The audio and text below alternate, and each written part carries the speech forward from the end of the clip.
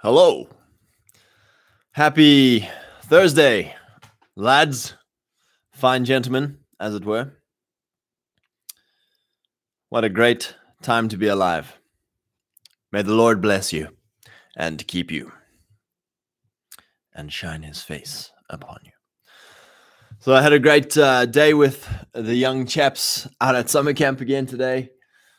Again, just absolutely white pilling. We were joking around. The guys were doing some balancing thing, and it looked like the girls were cheating. And so out of nowhere, one of the young lads yells out, "Repeal the 19th." And I about went, "Is this my guy? Is this Hitler?" It was great. Drongo, welcome, brother. So I was just thoroughly chuffed. You know, Gen Z are going to make it. Let me tell you, some 17-year-old boy knows about repealing the 19th. They're far, far further along than I ever was at that age. God bless them. God bless Generation Zitler. What a time to be alive. So I thought, you know what, young man? In honor of you, tonight's stream will be about repealing the 19th. And so I thought I'd start out with a Twitter soliloquy. I wrote this a while back. If your goal is to destroy a culture, you have to push women into leadership positions. Everyone wants to be in leadership. No one wants to be the leader. The leader is the target of the opposition's fury. Women are not made for this rejection, and so resort to victimhood to escape challenge. A king is for glory, not for long life. The happiest women are those who serve a king, willing to die for his mission. The essence of femininity is the focus on relationship.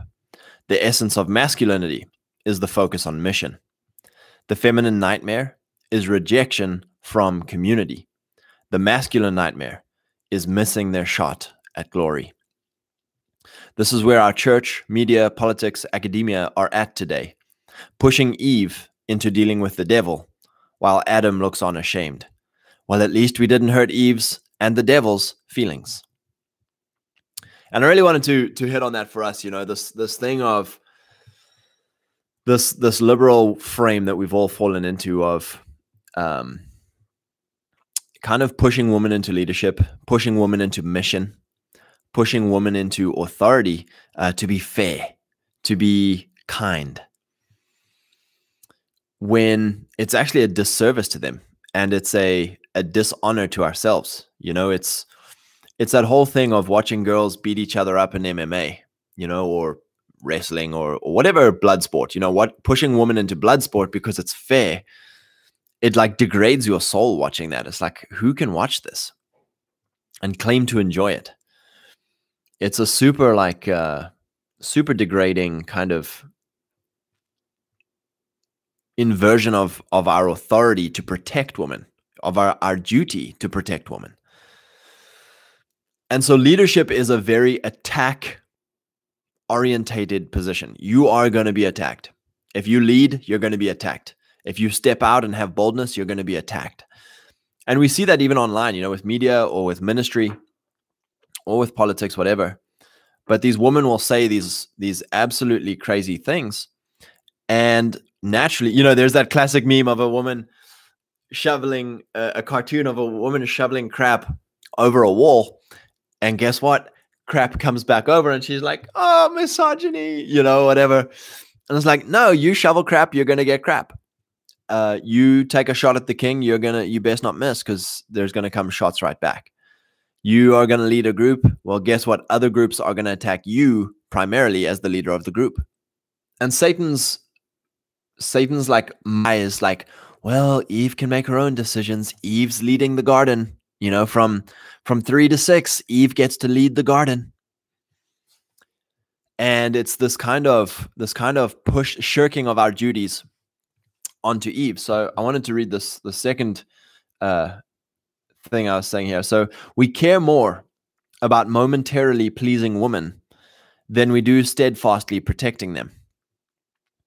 Celebrating women becoming police officers, pastors, soldiers, wage slaves, and politicians is celebrating their equal opportunity to be abused by bad men. While women enjoy the pleasures of authority, they do not enjoy the burdens of responsibility that come with it, of withstanding abuse by bad men. Hence the proliferation of white knights who have to ride in to defend them at every challenge. Because that's it. When you lead, when you step out, you're opening yourself to abuse. You're showing yourself to bad men, right? It's that whole thing of wearing the crown and bearing the sword.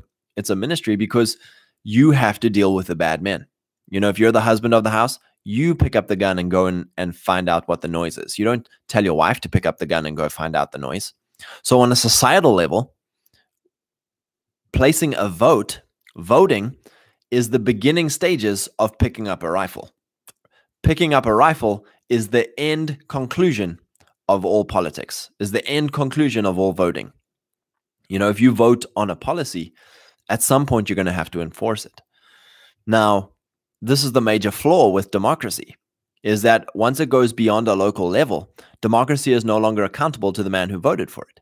You know, so at a local level, if we vote to, you know, I don't know, tax everybody 10% more, you are seeing the direct results in your local community. You are bearing the burden. But when we start voting beyond our local area, beyond our scope of consequence that we feel, when you start voting for other people's money, other people's lives, other people's property, you don't feel it. And so, oh yeah, let's vote for that. Let's vote for this. When it's close to home and people like, when you're the one who's like, oh yeah, I voted for that. And it's like, well, I'm going to come break your kneecaps because I know where you live. And it's like, okay, great, let's fight. You know, that is the end game of politics at the end of the day, is picking up a rifle to enforce policies that other people don't like. Otherwise, you wouldn't have to, it wouldn't be a policy if we had to now make it a law, because it means by nature that you're making it a law, other people aren't doing it because it's against their will. And so that's where, you know, that's where all the freaking libertarians and ANCAPs come in and be like, oh, law is evil, morality bad, all this kind of stuff. But no. Like, authority is mandated by God, designed by God, created by God. The sword is created by God to be wielded by good men to punish evildoers and reward those who obey the law and who are good for society. The problem comes in with democracy. Democracy is insanely anti-God, anti, you know, wholesomeness. You know, you don't vote your way into holy living. You don't vote your way into a heaven on earth society. You know, by nature, you're going to vote your way into the lowest common denominator. You know, and so if you know, if there's 100 men and you're all voting, it's like, what's the easiest thing for me? What's the easiest thing for the majority of men? That's what you're going to vote yourself into. Not what's the hardest thing, not what's the best thing. It's what's the easiest thing. That's what we're all going to vote for. Now you add 100 women into that mix. Now the women are going to vote overwhelmingly for safety, overwhelmingly for control, right? That's just a feminine, you know, woman. If they didn't have the natures they had, you know, we wouldn't make it past childhood, because women insanely want to keep things safe, and safety means control. They want to control everything, right? In Genesis, it says, Eve, your desire will be for your husband, i.e., you want to control him. You want to own him and make him do safe things. You know, Proverbs says, where no oxen are, the barn is clean, but by the strength of an ox comes much gain. And there you have the two kind of poles, the polarity. Women want a clean barn. We want a clean barn, keep it clean, maintain what we have, make it nice. Men want to go and gain. They want to go on mission. They want to go build. They want law and order. They want to bear the sword for gain. And these two things are inherently at conflict, right? There has to be, one has to submit to the other. And so the Bible commands that the feminine nature submits to the masculine nature. So the masculine nature leads, the feminine nature submits, is a helpmeet, right? So the ox goes and gains, and the feminine then keeps the gains. It's not, because if you submit the man to the woman, you get clown world. You get this current chaos, right, of the overbearing, controlling, matriarchal society that is peace at all costs, but not peace, silence. Silence of the men, silence of the dissenters, silence of those who would want to go out and gain and get dirty. So while women enjoy the pleasures of authority, they do not enjoy the burdens of responsibility that come with it, of withstanding abuse by bad men. So that's the big thing here of like the way for women to get safety is to either get men to go and do stuff, like that guy over there, and they love like sewing, like that guy, you need to go sort that guy out. So they go sort that guy out. Or it's by compliance, okay, I'll comply. Why do women stay in abusive relationships? Because it's peace, right? I'll comply. Stockholm syndrome, I'll comply. And so when there's a woman leader, they either try and get white knights to go and do their bidding, or they comply. They comply to the devil. They comply to abusive men, to bad actors and institutions.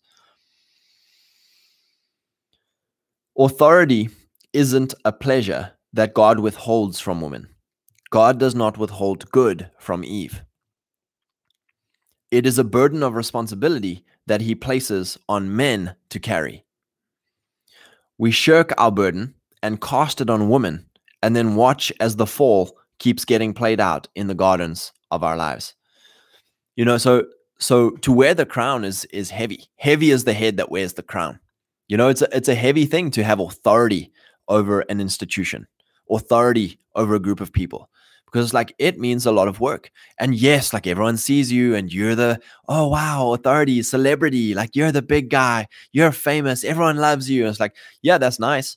Do you know how many guys are in leadership positions or are super successful and celebrity, and they're like, yeah, I wish I could just disappear and no one knew who I was? Because the burden of authority is responsibility. The burden of authority is heavy responsibility. We shirk our burden and cast it on women, and then we watch as the fall keeps getting played out in the gardens of our lives. The responsibility of the policeman, pastor, soldier, wage slave, politician is a burden that even strong men struggle to carry well. Men that celebrate women picking up authority are either shirking their burden or happy to lower the standards required of carrying that burden. And when you look at Rob, good evening, brother. When you look at the other side of this in the Bible, everyone's like, well, what about Deborah? Of like, this is our template for woman leadership. And it's like, a woman judge was to Israel's shame. It's basically God saying, your men are so cowardly and incompetent and weak that I will shame you by having a woman do the job that a man is supposed to do. It is to an institution's shame to have a woman leader. What it means is, if you are promoting women above men, it means that there are no good men here. There are no honorable men here. Or I want to purposefully dishonor the men here by promoting a woman above them. The woman may be more competent, maybe better at the job, all this kind of stuff. That doesn't matter. The point is, you are denigrating the men in the group by promoting a woman above them. If your goal is to destroy a group, you must push women into leadership positions. And this is a hard pill for a lot of women to take. It's like, that's misogynistic, or that's blah, blah, blah, all this stuff. And it's like, no, you don't understand. Leadership is battle. Leadership is war. Leadership is abusive men coming to attack you. And so why any sane man would want to subject the woman under his authority to that role is ridiculous. Drongo, making women leaders is essentially an abuse of their trusting nature, as with female cops, for example. Yeah, man, that's a really good point. Women are by nature trusting. Why? Because they build community, they build hospitality, they build families, they build groups. They're all about inclusivity, right? It's all about the survival of the group. And if women didn't have these tendencies, this feminine nature, like I said, like as children, we wouldn't make it. We wouldn't make it if our mom wasn't concerned about safety at all costs. About controlling every little situation so that we didn't die of typhus and malnutrition and blah blah blah. Like that's a good thing with children. It's not a good thing with men.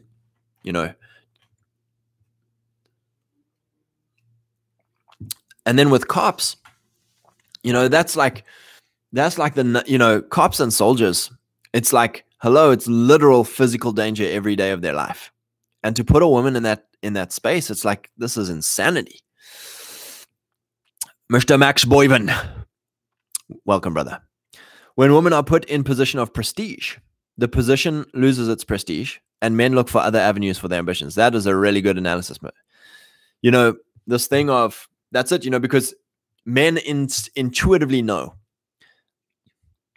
that to elevate a woman to a position is dishonoring the men under that position.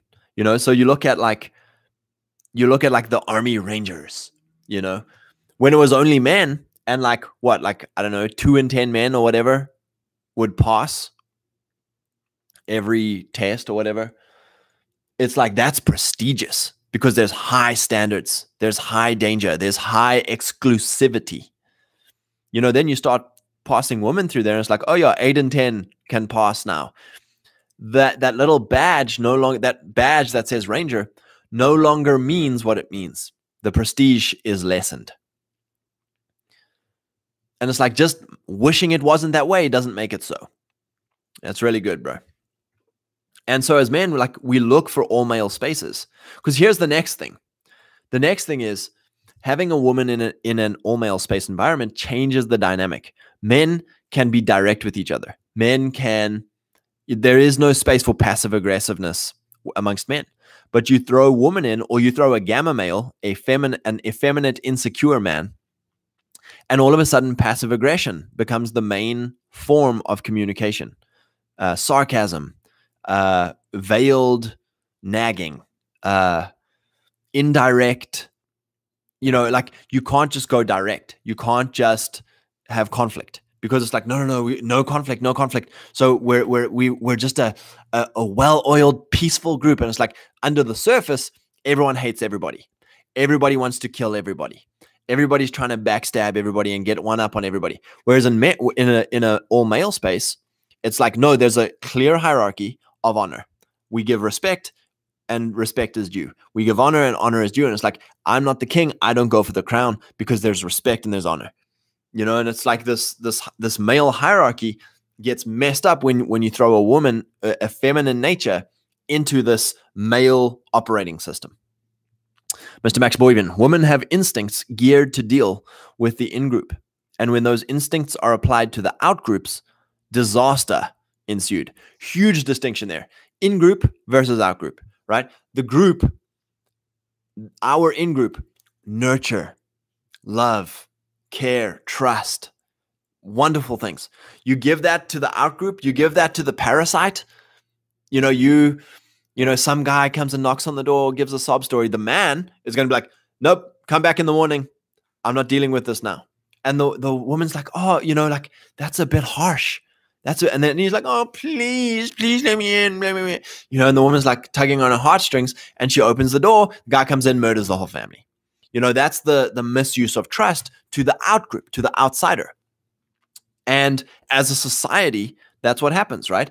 You get these, okay, just don't do that again. And it's like, no, the dude needs to get arrested and taken down to the shop.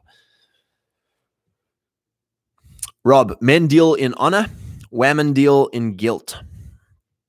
When love is elevated over honor, the highest amount of safety for the most people becomes the priority. This comes at the cost of freedom and decency. Yeah, and that freedom is the freedom of honesty. Honest the responsibility of honesty. We've all been in groups where there's a very feminized or effeminate undercurrent of passive aggression, of dishonesty, of fear, right? Outright fear to tell the truth. It's the big dog's like, what do you think of this? And you're like, oh, if I tell the truth, then maybe I'll get backstabbed, or maybe, whereas in a masculine honor hierarchy, you can talk up respectfully. You can say, sir, this is what I'm seeing. This is what's going on. And the person up is like, thank you for your honesty. This is what is actually the thing. Whereas in a feminized thing, it's like, well, this guy said that maybe this guy, and then you go talk to this guy, and it's like, oh my gosh, we're operating in a gamma group. Like, there's all this insecurity and all this, like, all this stuff. And it's like, okay, because we don't want to confront. We don't want to have honest conversations. We don't want to make people uncomfortable. So we're not going to tell the truth. We're not going to confront. We're not going to, until there's a big blow up, and then people get murdered. Yeah. So dishonoring the men in your hierarchy. One of the huge blessings of an all male space is the ability for young guys to take up helper roles, humble servant roles in a hierarchy, to, number one, learn experience, have an apprenticeship, and number two, develop skills, and then number three, move into the hierarchy in a way where they can contribute their gifts. Now, what happens in the modern workplace is that women fill these service roles, right? Men are not chosen for secretarial work, for errand work, for assistant work, because women are cheaper. They don't negotiate for their salaries. They are willing to take lower wages. They're willing to work, part-time hours. They're willing to take these lower jobs. And the men are like knowing like, oh, I can't really do that because, number one, that's now technically a woman-ish role. And number two, I wouldn't be accepted for it because it's now not a contextually accepted thing. But in the past, it's like a guy would be a secretary, a guy would be an assistant, a guy would be a mail clerk, a guy would be a receptionist, and that would be their way into a hierarchy, right? Is, even you look at in the British society, a batman, you are the servant to a high-ranking officer or a busy man, a high-status man. You open doors for him. You make sure that all of his stuff is always set up before he gets there so that he's not waiting around to do stuff. You are basically, you're his butler. You're his Batman. You're taking care of all the details around his life. And what this is essentially you are getting to know how high-status men operate. And so you can then, as you become more proficient, more valuable, and learn all the things, boom, you now become a man of value, and you can now step into a different role in the hierarchy. Now, it's like, oh no, now we have full-time receptionists. Now we have full-time assistants and all these things that are mostly women. And it's hard for a man to like say to his receptionist, jump in the car with me, we're going on a trip. Come stay in my hotel with me, we're going on a project. It's like, yeah, it's not going to work. And then these girls, these feminists are like, he's not giving me equal opportunity to learn and experience. And it's like, yeah, because he's not going to take you on a trip where you're going to stay in the same hotel and you're going to drive in the same car for 10 hours. Whereas when that was a young 18-year-old guy, it's like, whoa, what an opportunity. You're a young 18-year-old guy traveling with a 30, 40-year-old executive or hotshot or whatever, doing his rounds, and you're his assistant. It's like, what an amazing experience. And that's kind of been destroyed by this equality of, okay, we've got to have women in our organization. Well, they're going to take up all the low pay, low skill jobs. And so it becomes a dishonor again to the unskilled young guys. And now they have to now go and pursue higher education and skill themselves up and try and come in at a higher level in the hierarchy rather than starting at the bottom. It's the same way in ministry. It's the same way in media, where you would have young guys who would have been willing to work for peanuts, where they're now being filled by career women who are working that entry-level role as a career. It's a crazy loss of opportunity. Mr. Max, women also don't mind as much doping, mindless, repetitive, and unchallenging work. Yeah, it's this thing of men want a mission.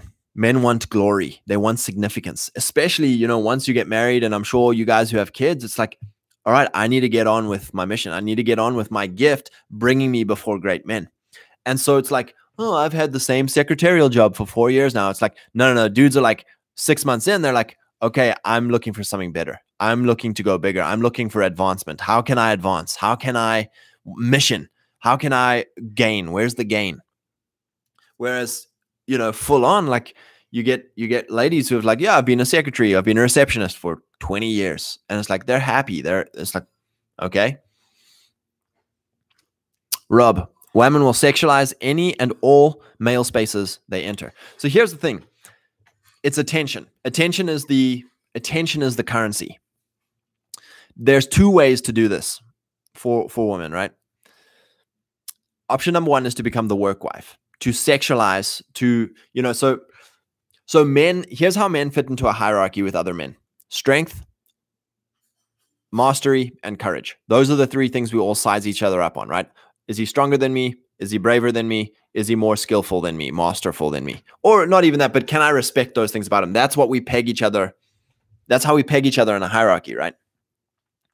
Women come into a hierarchy as attached to their father, their husband, their sons, their brothers, whoever the man is in their life. That is, they attach to the hierarchy through a man.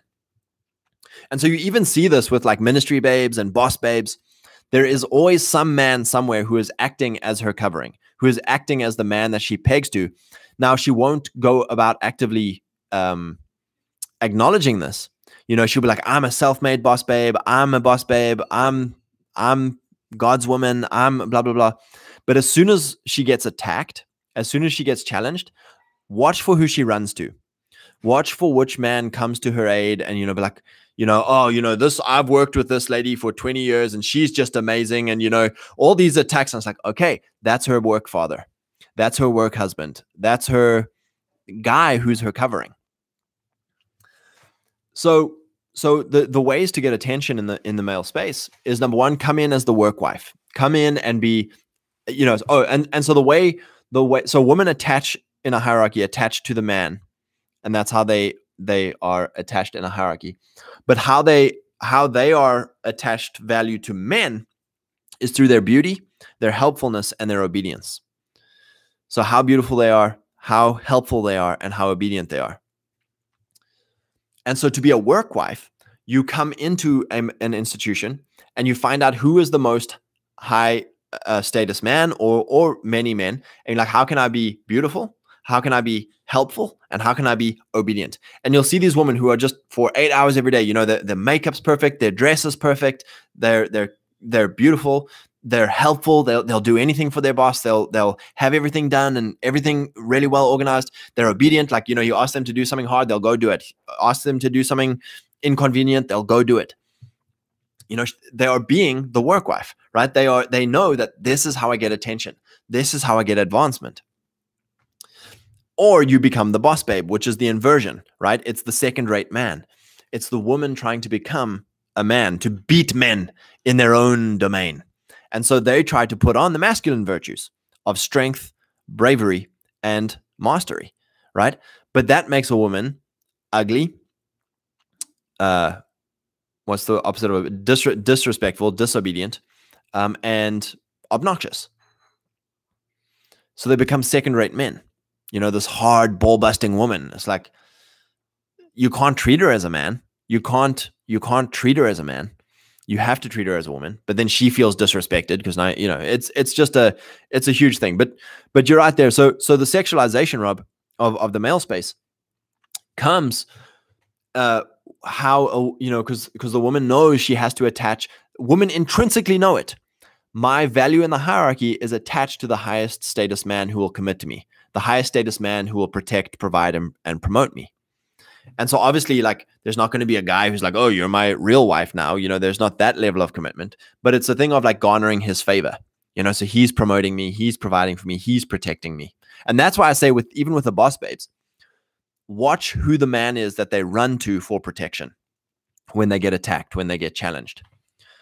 Or do they call up a huge contingent of lower status men below them who are white knights who come in to rescue when they're challenged, in the hopes of being noticed by her, in the hopes of being given a sexual chance with her, or in a feminized hierarchy, if she's the choke point, if she's the boss, like, if I come to her defense, she will promote me. It's a super fascinating effect. Mr. Max, women for some reason have the idea that men only talk about sex when amongst themselves and try to emulate that when they want to be part of the boys. Yeah, and that's crude. It's very crude. It's that's the other thing in the dynamic of a group when you bring women into it. Men all together, you're not afraid of offending. Women think it's like, oh, all these men are together, all they're talking about is sex and crudeness and swearing and drinking and just being absolute chauvinist pigs. But it's like, no, that's not the case at all. When men are all together, in a business environment, a ministry environment, media, government, whatever, what is there is a freedom. So there's a freedom to be chauvinist pigs. There's a freedom to talk about anything, because you're not going to kick someone out for being rude. You're not going to kick someone out for saying a taboo thing or being politically incorrect. And so what that allows, initially in an all-male space, if guys are all coming together and it's a first time, let's say you're at a conference and you're meeting a bunch of guys, the first few things, like, all right, let's throw out a joke and see what the response is. Let's throw out a topic and let's see what the response is. It's like, okay, we're all safe. And then that's it. There's no more talk. Now it's business. Now it's mission.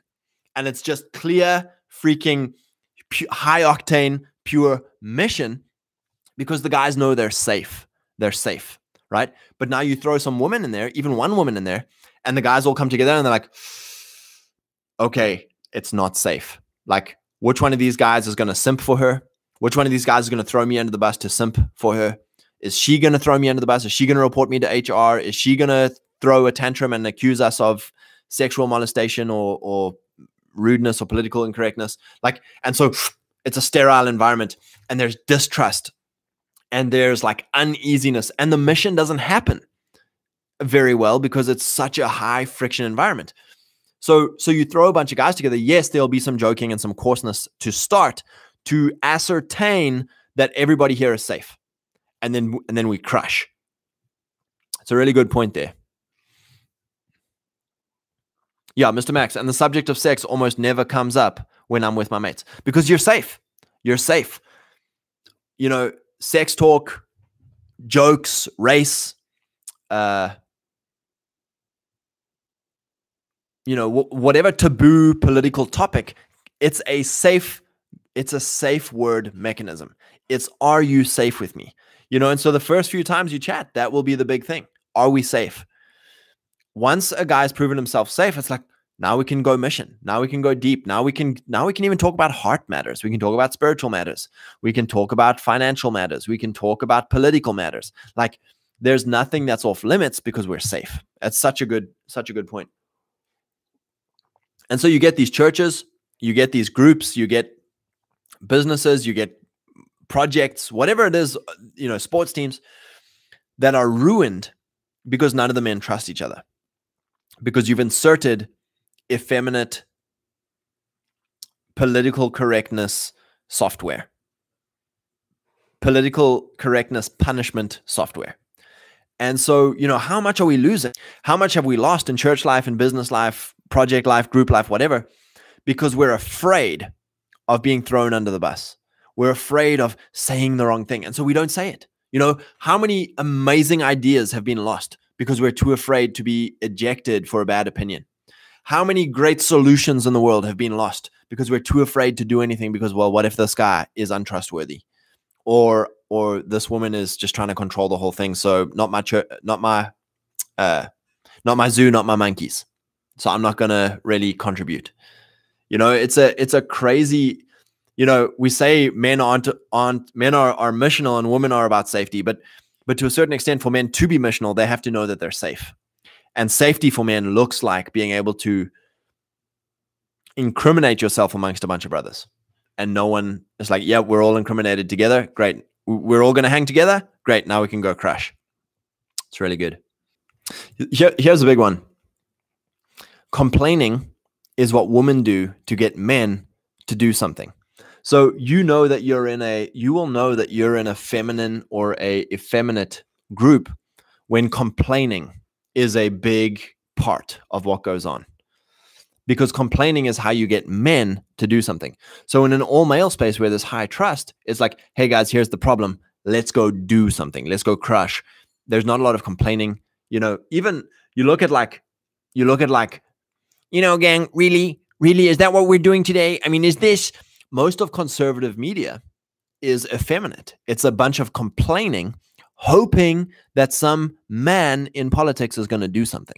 When it's like, no, this new rising up on the right of what we're doing now with you see like so many men rising up now of like, we're not going to complain anymore.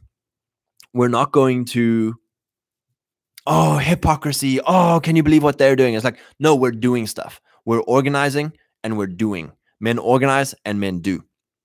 Yeah, so here's another one with effeminate men is justifying yourself to your accusers. So stop complaining. That is what women do to get men to do something.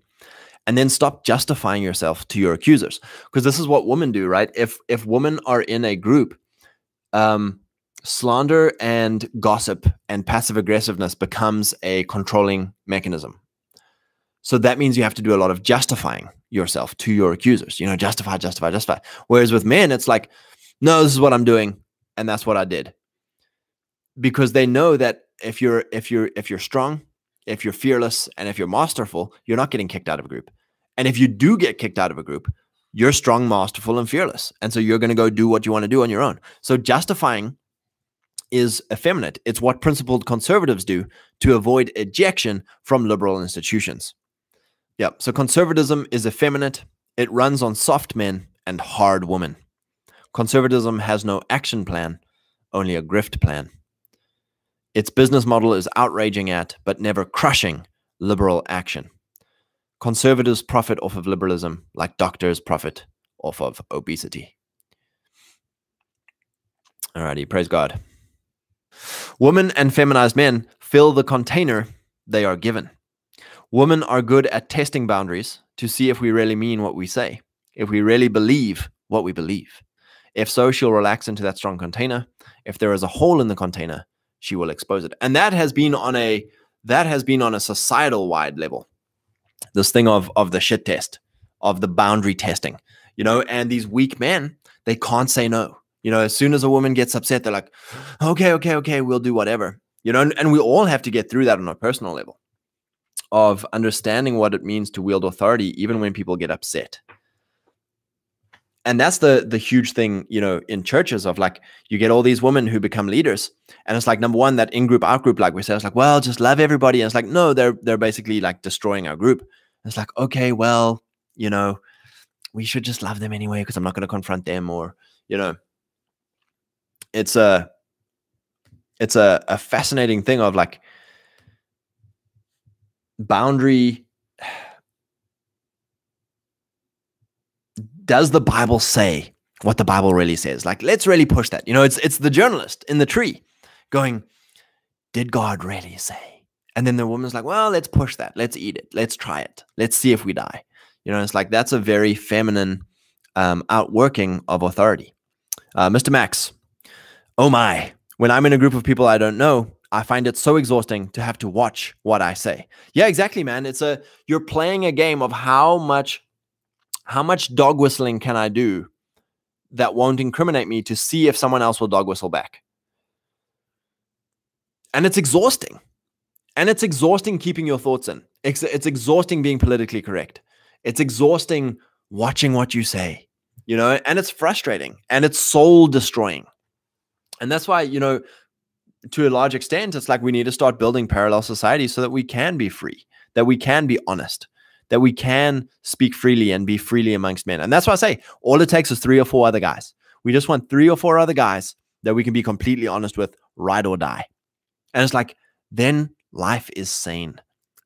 Life is good. The world is great. And we can crush, we can make projects, we can build and go hard at a mission.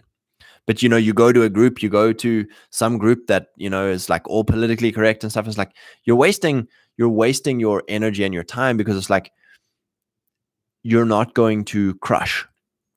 You're going to spend all your energy being correct and playing position, playing popularity and playing the passive aggressive insecurity game. Jake Stein, welcome, brother. Rob, the manners men keep with each other is a product of the potential consequences of violence for being inappropriate. Yeah, and that's it as well, is this thing of honor among men. It's very interesting watching the young teenagers, be in a group together, and it's like they sort things out very quickly. One guy insults the other guy, it's sorted out very quickly. And then it's like, because we're so trained in the feminine, we're like, oh, is this boy going to hold a grudge for the rest of this? Like, no, by the end of the day, they're back joking and happy. And it's like, it's as if that never happened. It's because like they got it out. Like this kid was unhappy. They got it out. They did what they needed to do. They confronted, they got the crap out. And it's like, if there's still a grudge, it's because they never fought hard enough. They never got the crap out. And it's like, it's really simple in a normal space of like, and often as well, like just remembering from my school, all the hard-headed guys, like the real like king kind of alpha type guys who are really bullheaded. It's like, okay, there's 2 alphas in the group. Like they're going to fight until one dies or one leaves. Like, a lot of us other guys, like we had one fight, we're good. Like the pecking order is reestablished. Whereas the 2 alpha dudes, like they fought until one was like, no, I'm not hanging out with you guys anymore. And it's like, perfect. Now there's peace. Like, great, good stuff. Or like the one guy leaves with a few guys and the other guy leaves with a few guys and there's 2 new groups. It's like, great. But now there's peace because the 2 kings avoid each other. The 2 alphas avoid each other because they've sorted out their differences. They've sorted out their crap. It's really good, bro. The manners men keep with each other is a product of the potential consequences of violence. So good. Righty, brothers. That was a nice little chat. I think the whole point of this is obviously politically, nothing's ever going to happen. There's going to be no repealing of the 19th in our lifetime. If there's going to be anything, it's going to be because there's a new government. It's not because this old government is going to repeal the 19th. So we must repeal it in our own hearts. And what I mean by this is, as men, we need to step up into authority. We need to stop shirking authority and giving authority to women because it's fair or it's the right thing to do or it's kind or it's equal. There's that great cartoon of a king in his castle, and he's like, finally, the kingdom is at peace. We have finished the long war against our enemies. And then the next pane is the wife saying, oh, do you think I could have a turn at leading or at being queen or whatever, at being king? And he's like, no, everything's okay. And she's like upset and pouting. And so he's like, okay, fine. You can be queen for a little bit. And the next pane is like the king's head on a stake and like the whole castle ruined and burned down. But it's like, yeah, like, it's that whole thing of women aren't designed to gatekeep against abusive men. They're not designed to carry the weight of authority. It grinds them. And as men, to watch it dishonors us. It shames us to watch a woman do what a man should be doing. Righty, boys. Bless you. May the Lord encourage you guys, encourage your stepping into authority over what you have authority over, your families, your local area, your domain, your projects, your institutions, and that you would just be crushing in an amazing way this coming few weeks especially. God bless you, chaps. Have a good night, and we'll see you tomorrow.